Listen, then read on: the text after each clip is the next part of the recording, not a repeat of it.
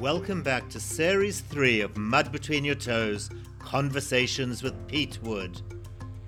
In this series, I'm interviewing people from around the world, from all walks of life, and all with stories to share. So sit back and enjoy. Hello, last week I interviewed Tim Sullivan, president of the London King's Cross Steelers, the world's first gay-inclusive rugby club. So it seems fitting that we continue with the LGBTQ sports theme this week with two guests, Lisa Lam and Dennis Phillipsey, co-chairs for the Gay Games 22. For the first time in the history of the Games, they'll be hosted in Asia, here in Hong Kong, in November 2022. So Lisa Lam and Dennis Phillipsey, welcome to Conversations with Pete Wood. Thank you, Pete. Thank you, Peter, for inviting us. Well, look, it's a real honor to have you on my show to share this exciting news about the GG22. So tell me, what is the Gay Games and who can participate? Sure. The Gay Games is actually a 9-day multi-sports, arts and culture festival. It's going to take place in November 2022, and it's have altogether 36 sports and then an entire 9-day of arts and culture festival. Everyone and anyone over the age of 18 can participate, regardless of your age, gender, sexual orientation, and abilities. Wow, so just to be clear, the games are open to everyone, not just gay people. Oh yeah, absolutely. You don't have to be gay to participate. You know, everyone is welcome. Even though the Gay Games is organized primarily by the LGBTQ community, but our purpose is to unite everyone from diverse backgrounds through arts, sports, and culture, and just some fun. So our tagline is unity and diversity. Everyone is welcome. That's fantastic. Tell me about the history of the Games. Okay, Peter. So there are two answers to this question. First, I can talk about the Gay Games global events. And then second, Ali, I'm going to talk about the Gay Games in Hong Kong. So in 1982, there was an Olympic gay man, an athlete, Dr. Tom Waddell. And he was out, openly gay, and he participated at the Olympics in 1968 in Mexico in track and field. And the Olympics had a great impact on him. Walking into the stadium, being applauded by thousands of people was such an amazing experience. He really wanted everyone that they could have the opportunity to have that same experience, to feel like an Olympian and being applauded for. So he started with the idea to organize the first Gay Games in 1982 and invited people from all around the world to come together.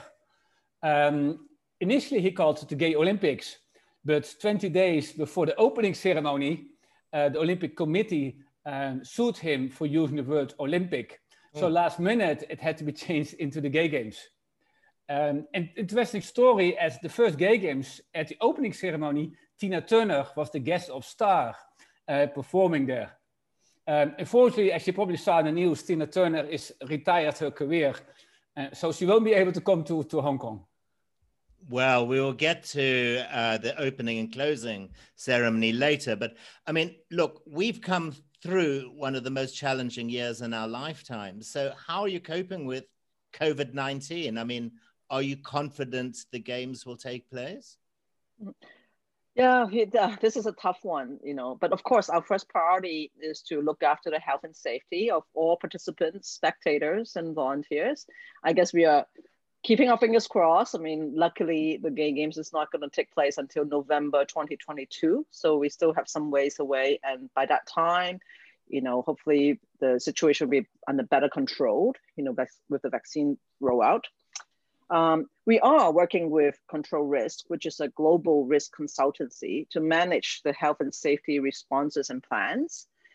We actually have set up a contingency plan with predefined triggers, which we regularly monitor so that we can adjust our plans and remain agile. We also observe, you know, what's going on about the other large scale events, you know, how do they manage COVID, and try to learn and develop our best practices. Fantastic. I mean, I really want to find out about the Hong Kong Gay Games. or as you're calling it, GG22. Can you share with us the bidding process? By all accounts, it was a pretty fierce competition. It's a long story, so let me start at the beginning. Yes. I've now in Hong Kong for 11 years, and in 2014, I broke up with my boyfriend after 3 years. And I did lots of trail running and hiking. And I also was in between jobs. And then I thought, okay, where am I going to find a new boyfriend? And I didn't want to go into the social media websites and go to bars. So then I had the idea to organize a hike, and I posted it on social media, say gay hike, and 12 people showed up. And then I thought, hey, this is a great idea. So I started a Facebook group called Out in HK. And pre-COVID, we used to organize every week 2-3 events for the LGBT community and their friends. Yeah, hiking, swimming, badminton, lots of running, camping, beach cleanups. And the group has now more than 6,700 members. And at some events, we have sometimes 60 members participating at the event. And it's really great because what you can see is people from the wider community, not only the local community, but also the non-local community really coming together at an event. They're building friendships. Somebody falls, somebody gets cramps. I thought that this is really a great way to build lifelong friendships and to change the community. So then about, I think a couple of 6 years ago, I remembered the Gay Games from Amsterdam in 1998 when I was living there. And that was really a hot summer in August, and the whole city was gay.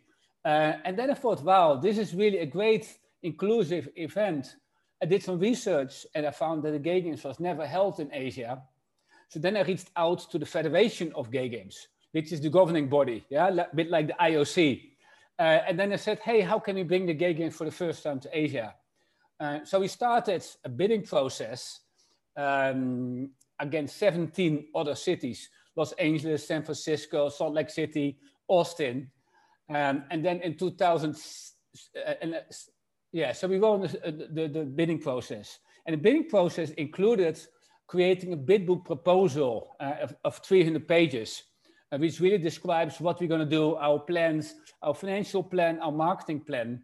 And during the bidding process, we also organized several events to fundraise with the community. One of those events, for example, in Key Club, where we had a concert where we really wanted to get the community to tell about the Gay Games is happening and also the raising the funds as part of the bidding process.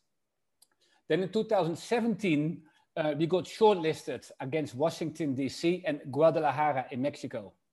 And this means that 5 inspectors were coming to Hong Kong for 4 days to visit all the different venues, about 40 different venues which we have scheduled for the Gay Games.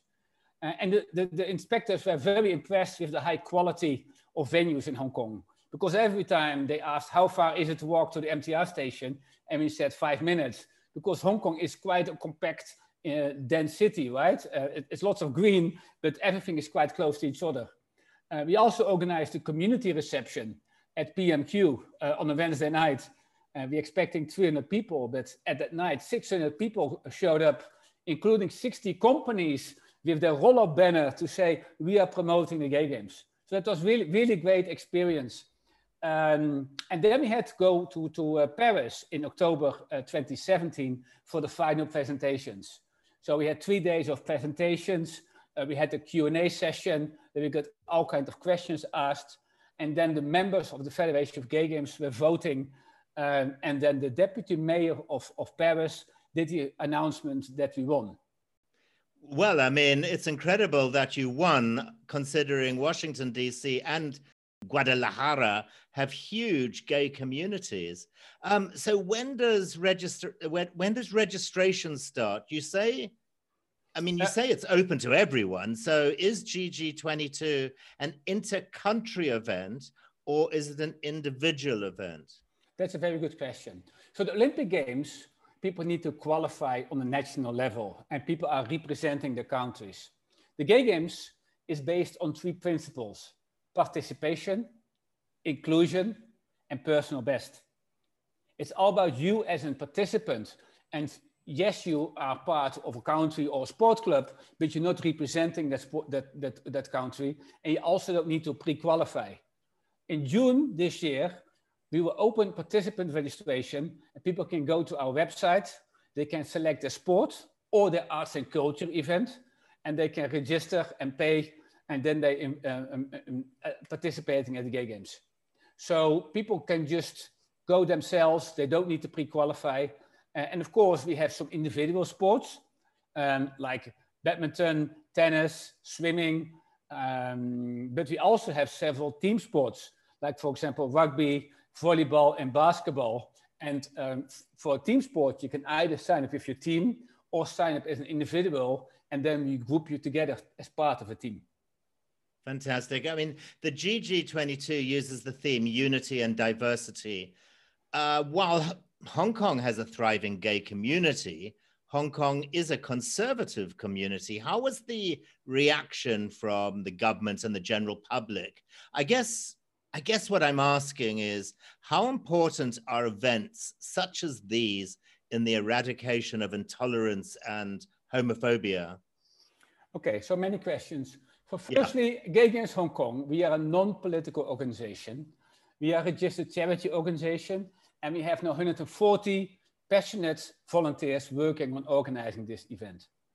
And that's very important because everybody is really believing in the purpose of the Gay Games, which Lisa mentioned earlier. One of the reasons why Gay Games won against Washington, D.C. and Guadalajara is that in Hong Kong or in Asia, there are not many LGBT sports organizations. Yeah, everything is very invisible. By having Gay Games for the first time in Asia, it will be an opportunity to create those sports clubs and LGBT sports clubs, but also an opportunity to include participants who could not go to the previous 10 Gay Games in the past. Because the Gay Games in the past were mostly held in North America, Europe, and one time in Sydney. And having now first time in Asia will be really a great opportunity for those participants to be involved in the Gay Games. And we believe that the Gay Games will have impact on 3 different levels. Firstly, on the economic perspective, it's about $1 billion Hong Kong dollar, or 128 million US dollar economic impact to the local economy. Yeah, it's equivalent of 300,000 hotel room nights, and it will also be millions of pictures on social media. Yeah, the global world has the last 2 years quite changed. So we really believe that an event like the Gay Games will be a great opportunity to bring people together in a sports event, because everybody is equal in sport. It doesn't matter what you look like, where you come from. So we really believe in unity and diversity as the way, as a moment, especially after COVID, where the world is really looking forward to big sports events to be involved in a positive event. Gosh, you know, Dennis, can you just remind us what sort of revenue you're talking about again? I mean, the reason why I ask, because the Olympic Games is often a profit loss event. In fact, it often garners tremendous opposition because of the sheer cost of hosting the event. I may be wrong, but I recall Athens as a city actually went broke after their Olympic Games. So remind us again what revenue you hope to generate? So for the Olympic Games, every host city is building new infrastructure. Hong Kong has amazing infrastructure already, and as part of the Gay Games, we don't need to build any new infrastructure. Hong Kong has an amazing airport, has good infrastructure. Hong Kong has great sport facilities. Partly those sport facilities are government-owned, and some are private or venues or schools and universities. And for us, we need about 40 different venues, and partially those venues will be government venues, and partly will be private venues. So our budget is completely different looking than, for example, the Olympic Games, where they really need to build new infrastructure. Our budget, of course, looks far more different because we don't need to build new infrastructure. We'll be using existing infrastructure. And the estimated economic impact is $1 billion Hong Kong dollar, or 128 million US dollar, which will go into food and beverages, travel, accommodation, and people just having a good time in Hong Kong. Well, it really does show the power of the pink pound. Now, the games consist of, as you said, 36 sports. Aside from traditional sports, a few are, well, I mean, let's be honest, quite unusual. Cheerleading, ballroom dancing, 10-pin bowling, and dragon boating, to name but 4. Yes, so every Gay Games has a fixed list of sports which will be held every time. For example, diving, swimming, tennis, badminton, because these are very popular sports. But every host city has the opportunity to include local sports. For example, in Paris, they included pétanque or jeu de boules. For Hong Kong, they include local sports like dragon boat racing, but also trail running, because Hong Kong has beautiful outdoor trails. Cheerleading is a really great sport because it's really nice to see different groups together. And ballroom dancing, it's really great. This will be an event for 5 days. And I've been to Paris to the Gay Games, and it's really an amazing event because the participants are really grouping together for 5 days from all around the world. And it's a great opportunity to connect people together. And there's a nice story to tell. At the Gay Games in Paris, there was a couple, one person who was both from the Philippines, but one of them was living in Hong Kong, and they participated at dance sport in Paris, and they won a gold medal. And they are so proud and so amazing. And afterwards, last year, they went to Britain's Got Talent to perform. They didn't go to the finals, but they really became world famous now. So you really see that performing at the Gay Games will roller coaster them into becoming real world stars. Oh, that's a fantastic story. You know, but on a more serious note, I think the traditional Olympic Games has a very clear line drawn in the sand between male and female events. How will it work with GG22, especially with gender neutral or trans people? Does everyone just compete together? Yeah, no, actually in all the 36 sports, the participants will need to choose their own identified gender. Now, obviously, we are mindful, of the gender fluidity and, be sensitive to that. So in certain sports, like powerlifting, or like the contact sports, we do have the Miss, Mr. and MX, the 3 types of genders, but then the participant will have to choose to compete, within that identified gender groups. So these categories we developed actually in conjunction with the International LGBTQ Sports Association, and it's in line with the current practices. Brilliant. The GG22 isn't just about sport. You've already said that. Mm-hmm. You have these artistic events. Tell us a little bit more about that. Arts and culture is a very important element here.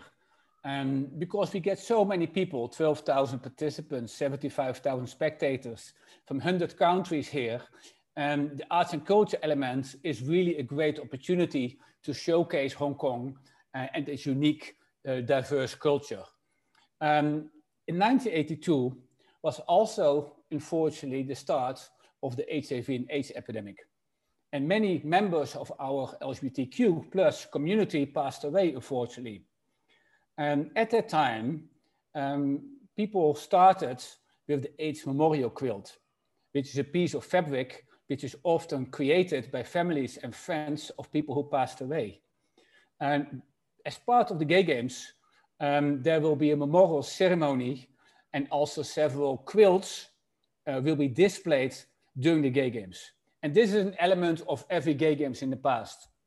We're also celebrating the 40th anniversary of the Gay Games with a photo exhibition and a pin collection. And in the festival village, which is the heart of the festival, where for 9 days, you will have a stage where performances will be taking place from participants taking place in dance, singing, orchestra, choir, and band. So the festival village is really the place where we have many performances all around the world happening there. And then at different locations, for example, in Tai Kwun, we'll have different art exhibitions. including Spectrosynthesis, which is an LGBT arts exhibition, which will take place in Tai Kwun. You mentioned the Festival Village. Where will that be? I suspect that'll be a fun place to hang out. That will be a very good place to hang out. We have a couple of options in Hong Kong. And in Q2, with the next couple of months, we'll be able to confirm where we will, the Festival Village will be taking place. It definitely will be the place for all the participants who have done their sports during daytime. And afterwards, they go to the Festival Village, meet new friends, meet their existing friends. And we'll create special corners for women, for transgender communities, and sponsor booths. So this is really, it's a combination of wine and dine, Clockenflap Festival and the Ibis Festival all together for 9 days. Oh, it sounds the place to be. Now, very exciting. Tell me about the plans for the opening and closing ceremonies. What can we expect? Sure. The opening ceremony will be held in the Hong Kong Stadium where the Rugby Sevens would be. And so basically all the participants will march into the stadium through the tunnel, just like an Olympian, with like thousands and thousands of spectators watching them. And then there'll be some short speeches and performances from international and local performers. The closing ceremony is mainly a closed event, but it's mainly to thank all the volunteers and participants for the entire amazing week, which we had on the Gay Games. So remind us of the dates again. Sure. So we will open our pre-registration end of March 31st. And then we'll also be announcing our financial inclusion scholarship program in April and May. June is when we will actually have our formal registration open. The Gay Games itself is going to be starting on November 12th, 2022, with the closing ceremony on 1 week later on the 19th of November, 2022. Brilliant.